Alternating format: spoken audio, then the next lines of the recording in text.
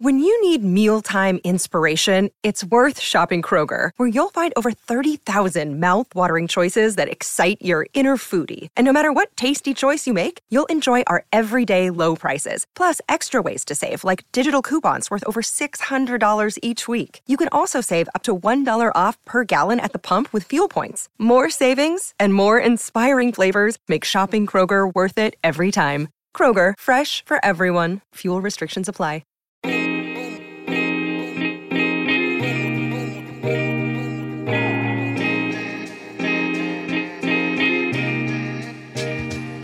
Hello, and welcome to Jesuitical, a podcast by the young, hip, and lay editors of America Media.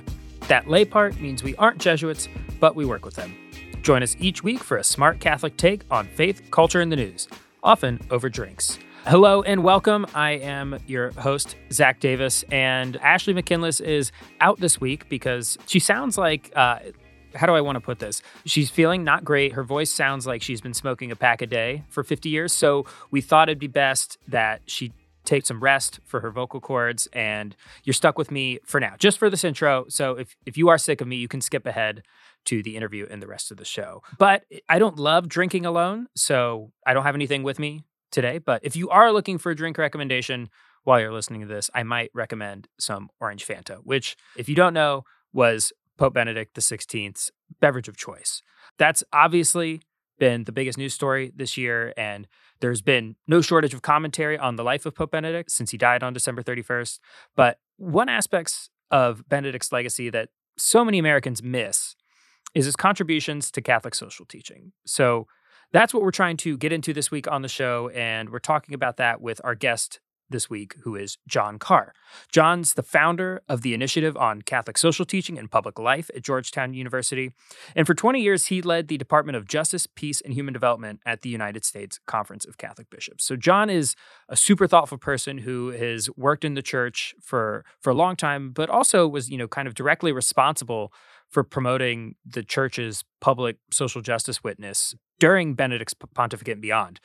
And so we're looking to get some thoughts from him on Benedict's legacy, why so many people kind of overlook this social justice aspect of Pope Benedict. So we're going to get into some really interesting topics with John. So you're going to want to stay tuned for that. But that's not been the only news story this year. And it's been a while since we've been in your feed. So wanted to just take a couple moments and highlight some stories that you might have missed. You obviously probably got all the push notifications about Pope Benedict and his funeral, but there've been a couple other things that have been really big in the Catholic world. Just 2 days after Benedict's death, we learned that his longtime secretary and confidant, who is Archbishop Georg Gänswein, he's going to be publishing a tell-all memoir. And the publisher says that the book would tell the truth about the, quote, blatant calumnies and dark maneuvers and mysteries and scandals that hurt Pope Benedict's reputation. And so there have been a couple stories that have started to leak out about this. It is certainly bound to cause a stir among those people that watch the Vatican. I mean, there was a lot of tension having, two popes living in the Vatican at the same time. And I think we're going to see some of that come out again. And then on Tuesday evening, Australia's Cardinal George Pell died unexpectedly due to complications following a hip replacement surgery at 81. Cardinal Pell was a close advisor to Pope Francis and is largely responsible for reforming a lot of the Vatican's finances. But his work at the Vatican ended in 2019 when he was convicted by an Australian court for abusing 2 choir boys in the 1990s. Now, that conviction was eventually reversed by Australia's highest court, but not until Cardinal Pell had over 400 days in prison in solitary confinement. And, he ended up writing, I believe, a trilogy, like a memoir about his time in prison. He moved back to Rome. And this kind of caught everybody off guard, right? He was, he's 81, but he was in pretty decent health other than that. So we've been covering those stories and Pope Benedict's passing from so many angles on America's website, our YouTube channel, Inside the Vatican. So if you're looking to go really deep into Pope Benedict's legacy, we've got an obituary that looks at just that. We've got some biographical information, essays about his theology, his prayer life, his record as a church administrator. This show's producer, Sebastian Gomes, has a series of conversations that are fascinating on YouTube. And as usual, you can hit up Inside the Vatican for in-depth coverage of all these stories and more. But you might be hearing a new voice Ricardo da Silva joining Jerry. And want to just say it's not because Colleen has left America or inside the Vatican, so fear not. It's because she gave birth to the cutest baby last week, and she is out on maternity leave. So we just wanted to say congrats, Colleen, and we are cheering and praying for you. Before we get to our interview, which you want to stick around for, we do have a few words from our sponsor this week. So this year, I wanted to create some positive habits that make me feel good, but also productive at the same time. And that's why I love learning with Wondrium. It's the educational platform with content covering almost any topic you can imagine. Right now, I'm diving into the fundamentals of home maintenance, from repairs to renovations on Wondrium. I don't know if you know this, but 38% of Americans are unable to do any home renovations or repairs without outside help. Well, at least 50% of the people on this podcast fall into that category, because I am the opposite of a handyman. I really cannot do anything. I am on the phone calling my dad and grandpa for advice on how to do stuff all the time. But the Fundamentals of Home Maintenance series on Wondrium is helping me learn to do a ton of new things around the house, like recalking a bathtub. That's something that's on my to-do list for the year. And with Wondrium, we get unlimited access to thousands of hours of trustworthy audio and video courses, documentaries, tutorials, and more. With programs about everything from history to science to baking, there really is something for everyone. And the Wondrium app allows us to take our love of learning to the next level. So you can get inspired anytime, anywhere, learning from top experts and university professors. The content is ad-free, curated, without any pressure of homework or exams. So think of how much you can learn this year with a subscription to Wondrium. And to ring in 2023, Wondrium is offering our listeners a 23-day free trial.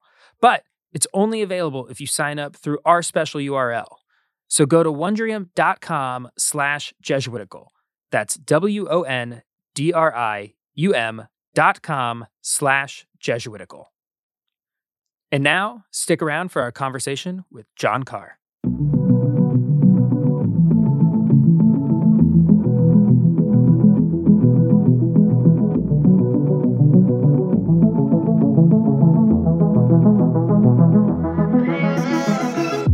Joining us from Washington, D.C. is John Carr. John is the founder of the Initiative on Catholic Social Thought and Public Life at Georgetown University, and for 20 years he served as director of the Department of Justice, Peace, and Human Development at the United States Conference of Catholic Bishops. Welcome to Jesuitical, John. Oh, I'm thrilled to be here. My kids and my younger colleagues think I've really broken through now that I'm on Jesuitical. Well, this is big time. Thanks for joining us. I mean, every time I just look at your bio, I'm like, man, you've been in it for a while. Imagine having a title of Director of Justice, Peace, and Human Development. That's a tall order. I was once introduced to a couple, and they said he's in charge of Justice, Peace, and Human Development. And the woman looked at me and said, "You need to do a better job." That's what I was just going to say. I was reading the newspaper this morning. John, I think you could have done better.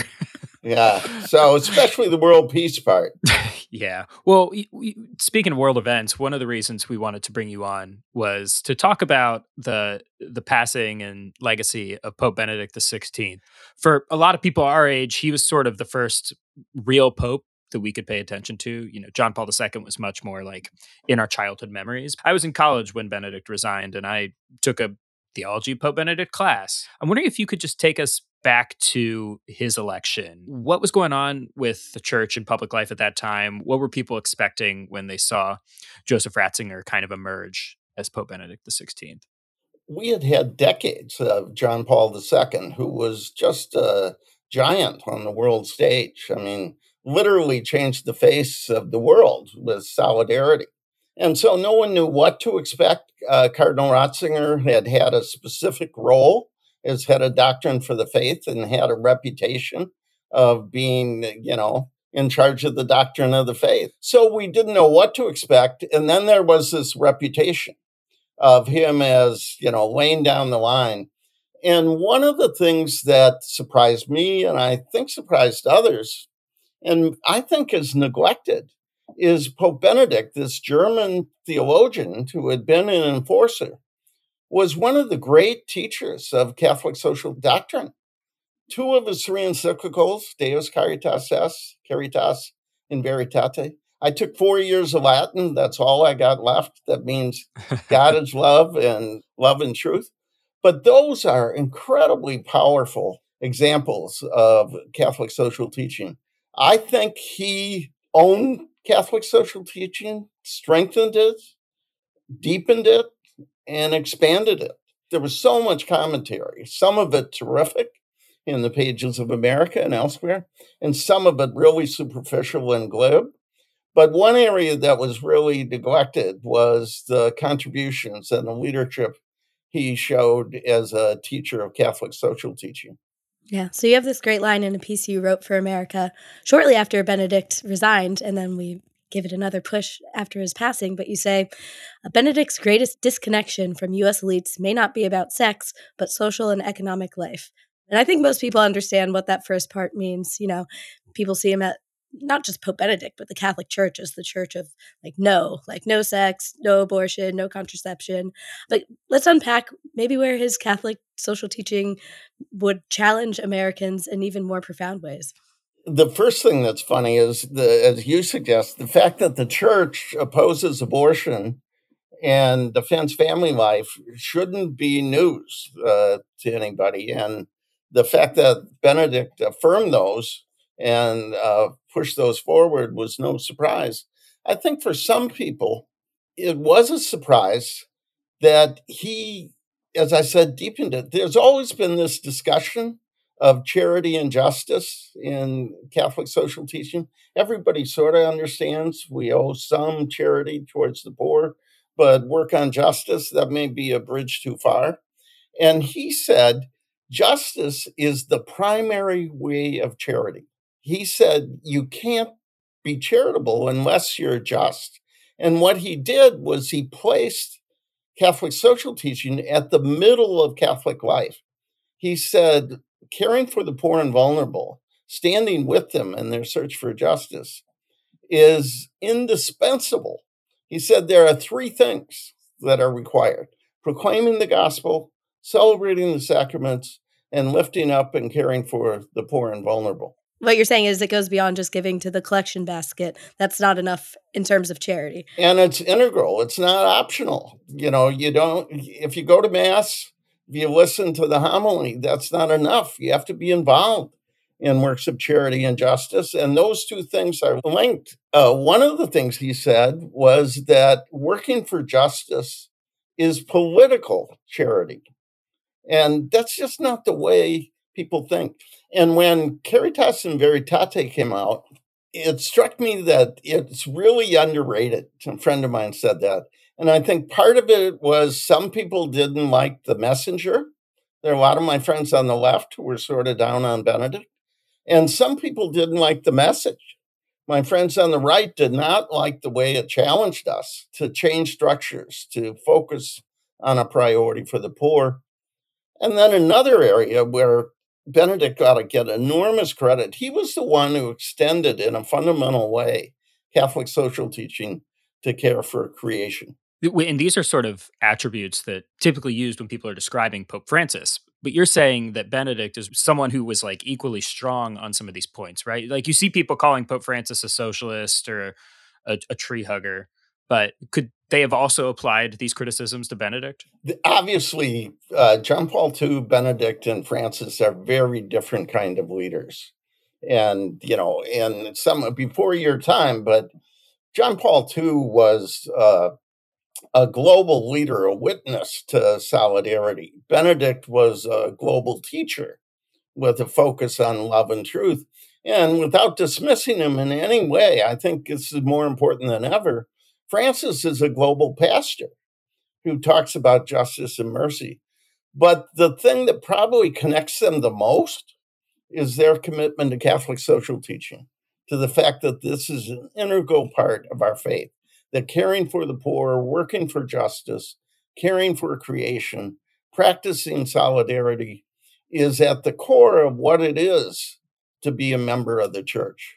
Benedict gave a very powerful homily about care for creation. He wrote one of his World Day of Peace messages. If you want peace, care for creation.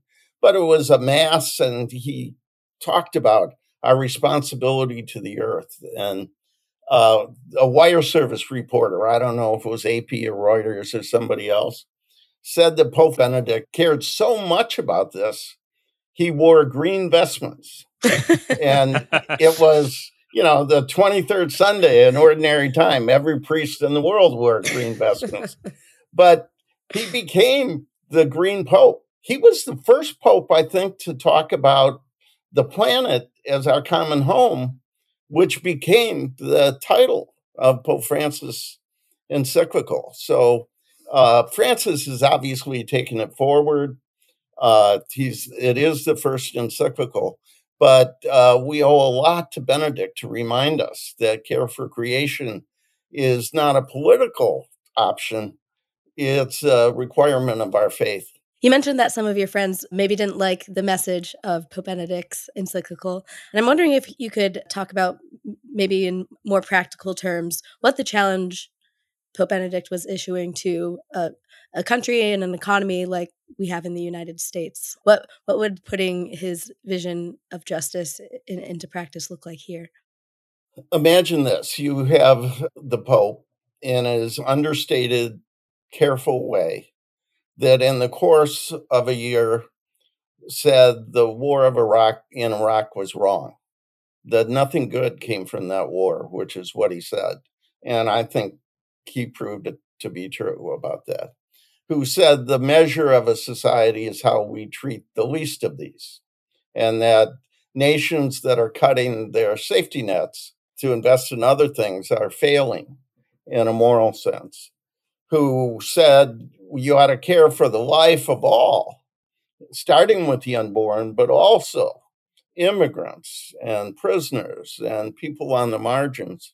And then said a test of our discipleship was whether we care for God's creation and protect it for future generations.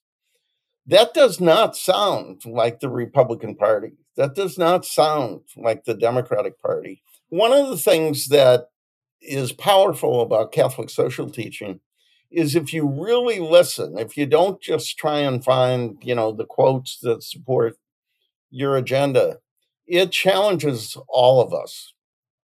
When Pope Francis says, I want a poor church for the poor, he makes me really uncomfortable. I am not poor. My parish is a very mixed parish, but I don't think we fit that criteria. And so the challenge of Catholic social teaching cuts across the political, ideological, national boundaries. And frankly, that makes us uncomfortable, which is probably a really good thing. It's funny because people always talk about like Catholic social teaching being this like the church's best kept secret. And sort of bringing this back to Benedict, like when I think about the church and its public witness at that time, it was, this is pre-Trump. It's, the bishops versus Obama, like all the time doing battle over like contraception mandates and things. And, talk about justice didn't usually dominate the headlines. It was sort of like, as you said, like because people either didn't like the message or the messenger. I'm wondering what your analysis is of why that was the church's public witness at that time, at least in how it's seen in my memory in a lot of newspaper headlines. Two things can be true at once. The church and its leaders may have been obsessed with matters of human sexuality to the detriment of other things, at least in how they articulated their priorities. But it's also true that, no offense, journalists seem obsessed with those things as well. The Pope can do a 20-minute, state of the world speech, and there are important integral lines saying it's wrong to destroy an unborn child. And the headline will be Pope reaffirms position on abortion, and not talking about care for creation or lifting up the poor or defending immigrants. Benedict, all of us are really complicated and have different sides. If you think there might be two kinds of leadership, if you think that the culture is overwhelming us, if the world is abandoning our values, then there's a temptation to sort of hunker down, to preserve and protect what we have and to maybe proclaim what we believe, and then to judge others who don't share those beliefs. And that's clearly a part of who Benedict was and what his leadership was. There's another kind of leadership when you think the world needs what we have to say about the priority for the poor, or about human life and dignity, or about care for creation. And then you engage and persuade. And I think Benedict was a combination of both those things. And a lot of the people who decide what's important said the first thing is more typical of the church, more typical of this pope, and frankly, of more interest to us, and they neglected it. The idea that Catholic social teaching is our best kept secret, I used to say that all the time in my speeches. And then I finally realized that was my fault and your fault and America's fault. I mean, if it's a secret, we haven't shared it. Yeah, I can definitely confirm that, from our side at America Magazine, I do think there is a hunger for, deep reflections on Catholic social teaching, but there's always that temptation to feed the people kind of what they want in the moment, which is often, sensational stories about in-church fighting or liturgy wars or abortion politics. And so it is, incumbent upon people like us to not keep this secret, I think. Well, and candidly, America does a lot better than most. I'm a proud alumnus of America.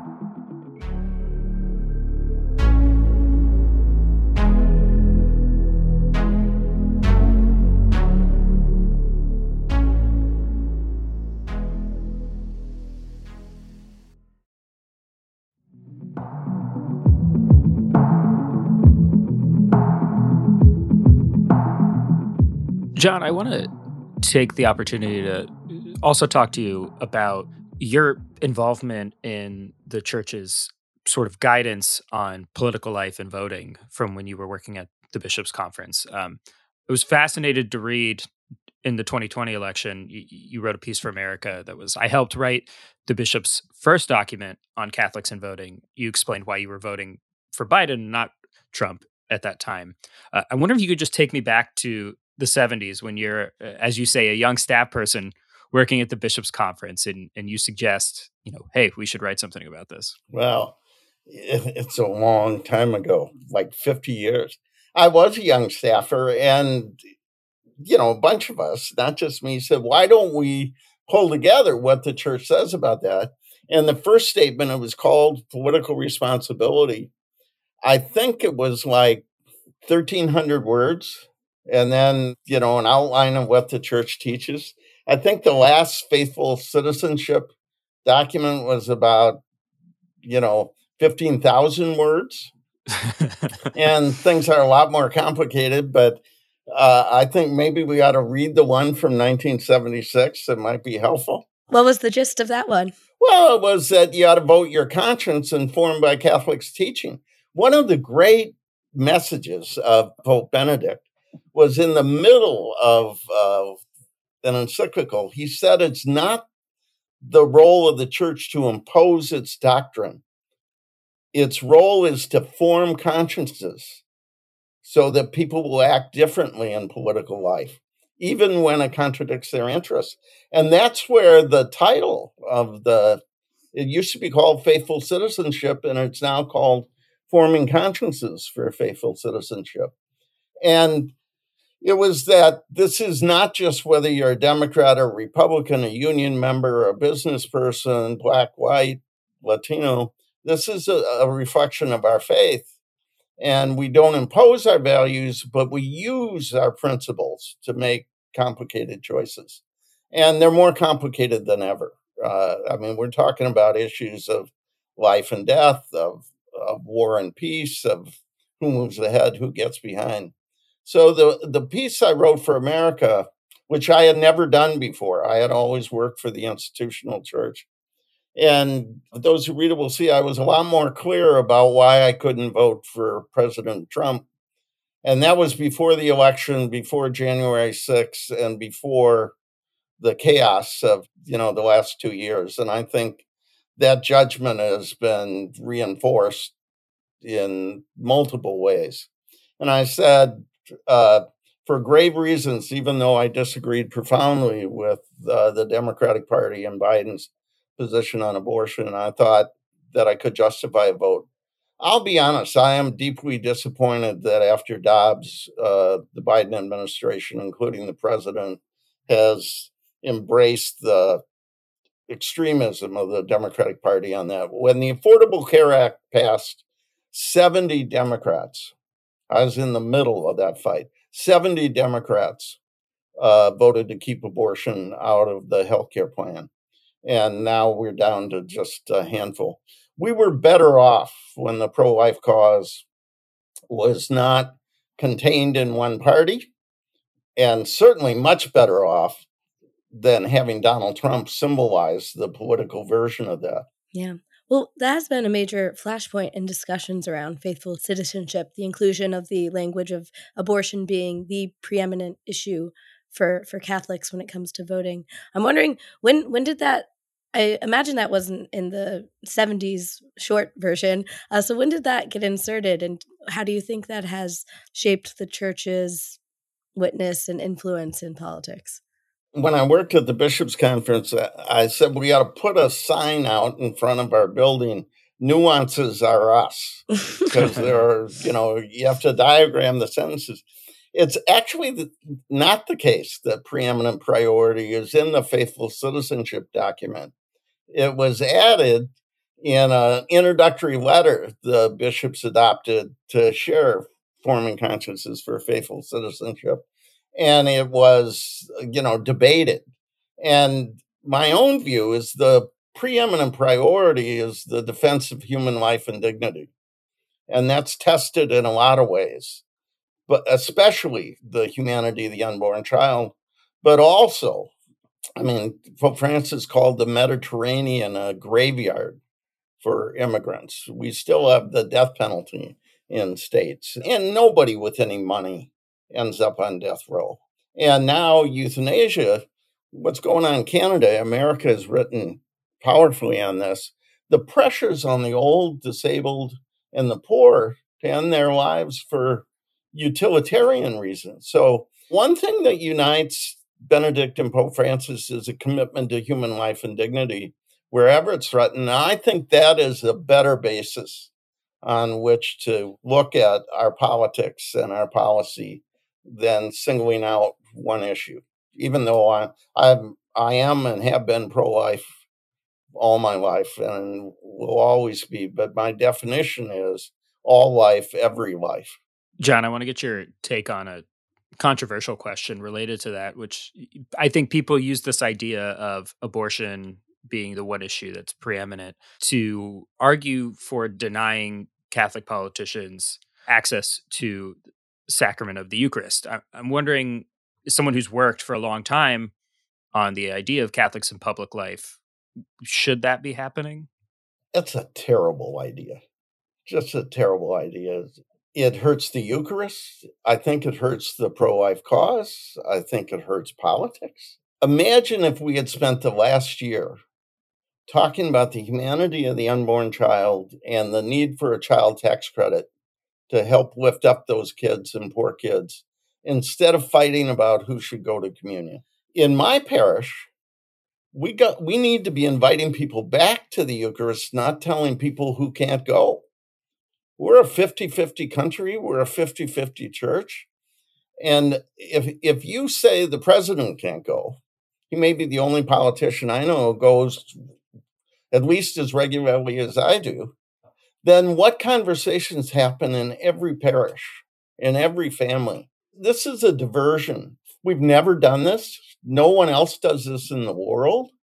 So it seemed to me trying to use a sacramental means to accomplish a political ends, and it threatened both the sacraments and politics. So in case you haven't noticed, I think this is a really dumb idea and was a huge diversion from what we should be focused on. I think a lot of people today see at least the loudest voices in the Bishops' Conference as being very political because of fights about denying communion to politicians. I'm wondering, from your vantage point, having worked with the bishops for over 40 years, has that always been the case? Or has that changed? Having said some bishops made a big mistake, let me say a word of defense. I worked for 25 years at the Bishops' Conference. I worked on family leave. I worked on the child tax credit. I worked on religious liberty. I worked on healthcare. I worked on anti-poverty programs, and we were fully supported by the bishops. I think there are two issues. One is sort of a passion problem that it seems sometimes we're more eloquent, we're more passionate, we're more committed about some things than others. But the other is a visibility issue. The church, of all things, did enormous work on relief of third world debt, on HIV and AIDS, working with Democrats and Republicans. Literally millions of people are alive today because of that work. Yet I don't think most people have any clue of that. So again, maybe the theme of this is two things can be. It can be true that the perception is, and sometimes the reality is, that we're preoccupied by some things. But it's also true that every day we serve the homeless, the hungry. We work to defend the dignity of others. And if we ever came together to make that case, just no matter what our party, our ideology, our geography, we'd be dangerous. We could make a big difference. I want to shift our conversation a little bit to another legacy of Benedict's that people are rating as mixed, and that's his handling of the sexual abuse crisis. I want to read from an article that you wrote in America in 2018, where you said that clerical sexual abuse is personal, professional, and institutional. It's haunted my service of the church for more than 5 decades, involving the abuse of people, power, and trust, and a clerical culture that enabled it and covered it up. As I mentioned at the top, you've been working in the church for a really long time. I'm wondering what your reflections are from your own vantage point, just limiting it to Benedict for right now, but how the church handled the sexual abuse crisis during his pontificate. Let's unpack that a little bit. Personal, I'm a survivor of clergy sexual abuse. Professional, I worked for the bishops of the United States for decades. And institutional, nothing has done more damage to the community I care about than this. No one did enough. No one. But in fairness, even as you say that, Benedict did not do enough. But it is also fair to say that he did more than most. When the head of the Legionaries of Christ, who was notorious for abuse of horrific scale, was protected by others in the Vatican, Benedict was the one who said, enough, we have to deal with this. And that all came to light and he was removed. I understand secrecy. I was secret about my own experience for a long time. And I found myself, we did 12 sessions on sex abuse as a part of our initiative. And I found myself saying secrecy is a part of the problem. And then I realized that, frankly, I had been secret about. I had not told my wife. I had not told my kids. Never told my parents. And so I am really committed to a different way, transparency and accountability. But I'm less judgmental about silence since I was silent. So I think the legacy of Ratzinger and Benedict is mixed and better than most and not as good as we needed. First of all, I just want to say thank you for sharing that and for your service to the church. I mean, your vantage point is such a unique one and one that inspires me. How are you able to not become disillusioned with the church. You mentioned there are at least three reasons why you could have, right? Both your personal experience, your professional experience, and your institutional experience. I maybe only have one of those, right? Like an institutional relationship to sexual abuse, covering it in America, and I was tempted to despair and to kind of give up on stuff. How did you stay in it? Well, it's really tough. I'm in recovery from alcoholism and hopefully, every day. And I think there were times when being a part of all this contributed to me ending my day alone in my recliner drinking. The process of recovery teaches you that things can get better, that restitution can be made, that the truth matters. And there are days when I wonder how long I'm hanging. But Jesus, the gospel, and our social tradition for me. And so it's an institution with its failures, but also its mission. And I believe in the mission of the church. And I worked in politics. I worked at the White House. I worked with Coretta Scott King. But for me, this is home. And the fact that your home can be a mess calls you to help clean it up, not to move out. But I would, I want to be clear. There are days and times when I wonder. You mentioned that Benedict didn't do enough, but I think a lot of people would say that, Pope Francis hasn't done enough and JP2 didn't do enough. So like across the spectrum of our church, people have failed on this issue. Why do you think that is? Is that connected to the secrecy? Is it just fallen human nature? Like why can no one seem to get this right? Well, it's all of that, but my take is it's not ideology. Some of the worst people are those who try and use the sex abuse crisis to advance their agenda. People ought to be more faithful, or celibacy is the problem, or homosexuality is. This isn't about those things. This is about power. This is about the abuse of power by those who did this and those who enabled it and tolerated it. Pope Francis is, I love Pope Francis, but he's an old Argentinian celibate cleric, Italian roots. And he, had those blinders. The story that just so profound for me, I've come to know Juan Carlos Cruz, who was a survivor in, I believe it's Chile. And Pope Francis was told he was very outspoken in going after the hierarchy for what happened to him. And Francis was told that this guy was not authentic, that he was a liar. And a friend of his said that. And he went out and he said, these people are not telling the truth. I think he called him a liar. It was awful. As a survivor, horrible, go after the victims. And he went back to the Vatican and someone said, you've been misled. You got this wrong. You ought to invite Juan Carlos and two other people to come. And they came and they stayed with the Holy Father in Rome, and they spent a lot of time together over the weekend. And the Pope listened and he learned. And he came out of that and he asked for the resignation of the entire hierarchy of Chile and accepted the resignations of a bunch of them. My point is isolation, not ideology, is a big part of the problem.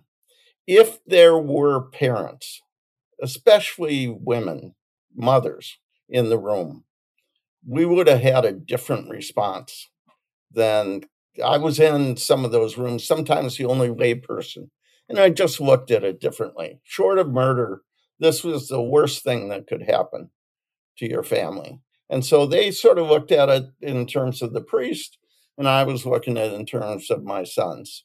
So isolation is a huge part of the problem. The one thing we've learned at the initiative is you got to put survivors at the center.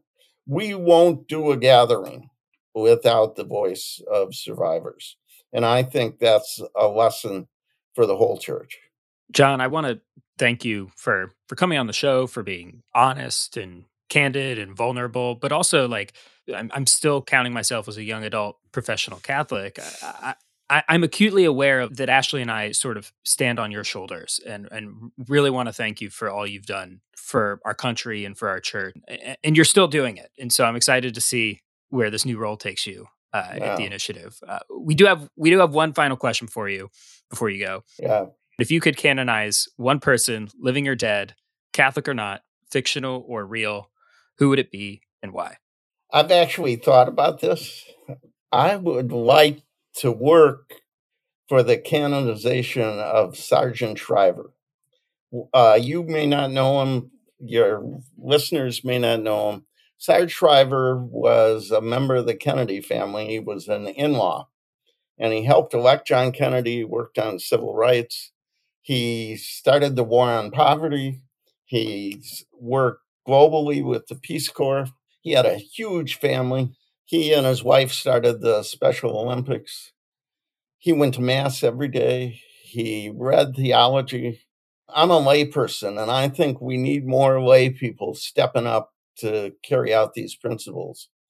And this was a guy who, in the middle of politics, in the middle of family life, in the middle of business, stood up every day for the salt of the earth and the light of the world. So I think it'd be great to have a lay, married dad who worked in public life, who not perfect, but tried to do the right thing in lots of ways that made a difference. And an American, that'd be a great saint to have. And unlike, a lot of people that come on the show, or like me and Ashley, I think you've got the ear of some people that can kind of make that happen. So stay tuned. It apparently is a long process, and it takes a lot of stuff. And I don't know that I have time, but I'd love to be a part of it. It would send a powerful signal. And frankly, he happens to be a Democrat. It would remind Democrats they can be pro-life and stand up for what they believe. So I think he'd be a saint for our times. All right. Saint Sargent Shriver. Say that 5 times fast. Yeah. John, thank you so much for joining us today. It was a real pleasure to talk to you about all these issues. Well, you said all those nice things about me. I just want to say how much I admire what you're doing, how you do it, who you reach, and that you're a part of the America family. I'm a little part of that family too. I think when we think about how we're going to make this stuff better, you look for allies. You look for the Sanity Caucus in the middle of all this craziness. And the two of you and America are part of the Sanity Caucus. Well, thanks for that commercial, too. You can read a bunch of John if you'd like this conversation in America. So we'll be sure to link to that. And also link to the initiative on Catholic social thought and public life at Georgetown University, where John is the founder. John, thanks so much for coming on the show. Thank you for the opportunity. All right, no housekeeping or face sharing this week. Thanks again for listening. I'll get us out of here. Jesuitical is produced by Sebastian Gomes with production assistance from Kevin Jackson and Chris Paul Spielman. Our sound engineer is Kevin Christopher Robles. Faith Formation provided by Father Eric Sundrup. You can follow us on Twitter at Jesuitical Show and find us on Facebook at facebook.com/groups/Jesuitical. Please subscribe wherever you get your favorite podcast, and especially if you're on Apple or Spotify, leave us a review. That really helps us out. Jesuitical is recorded in the William J. Loschert Studio at America Media in New York City. For America Media, I'm Zach Davis. We'll see you next week.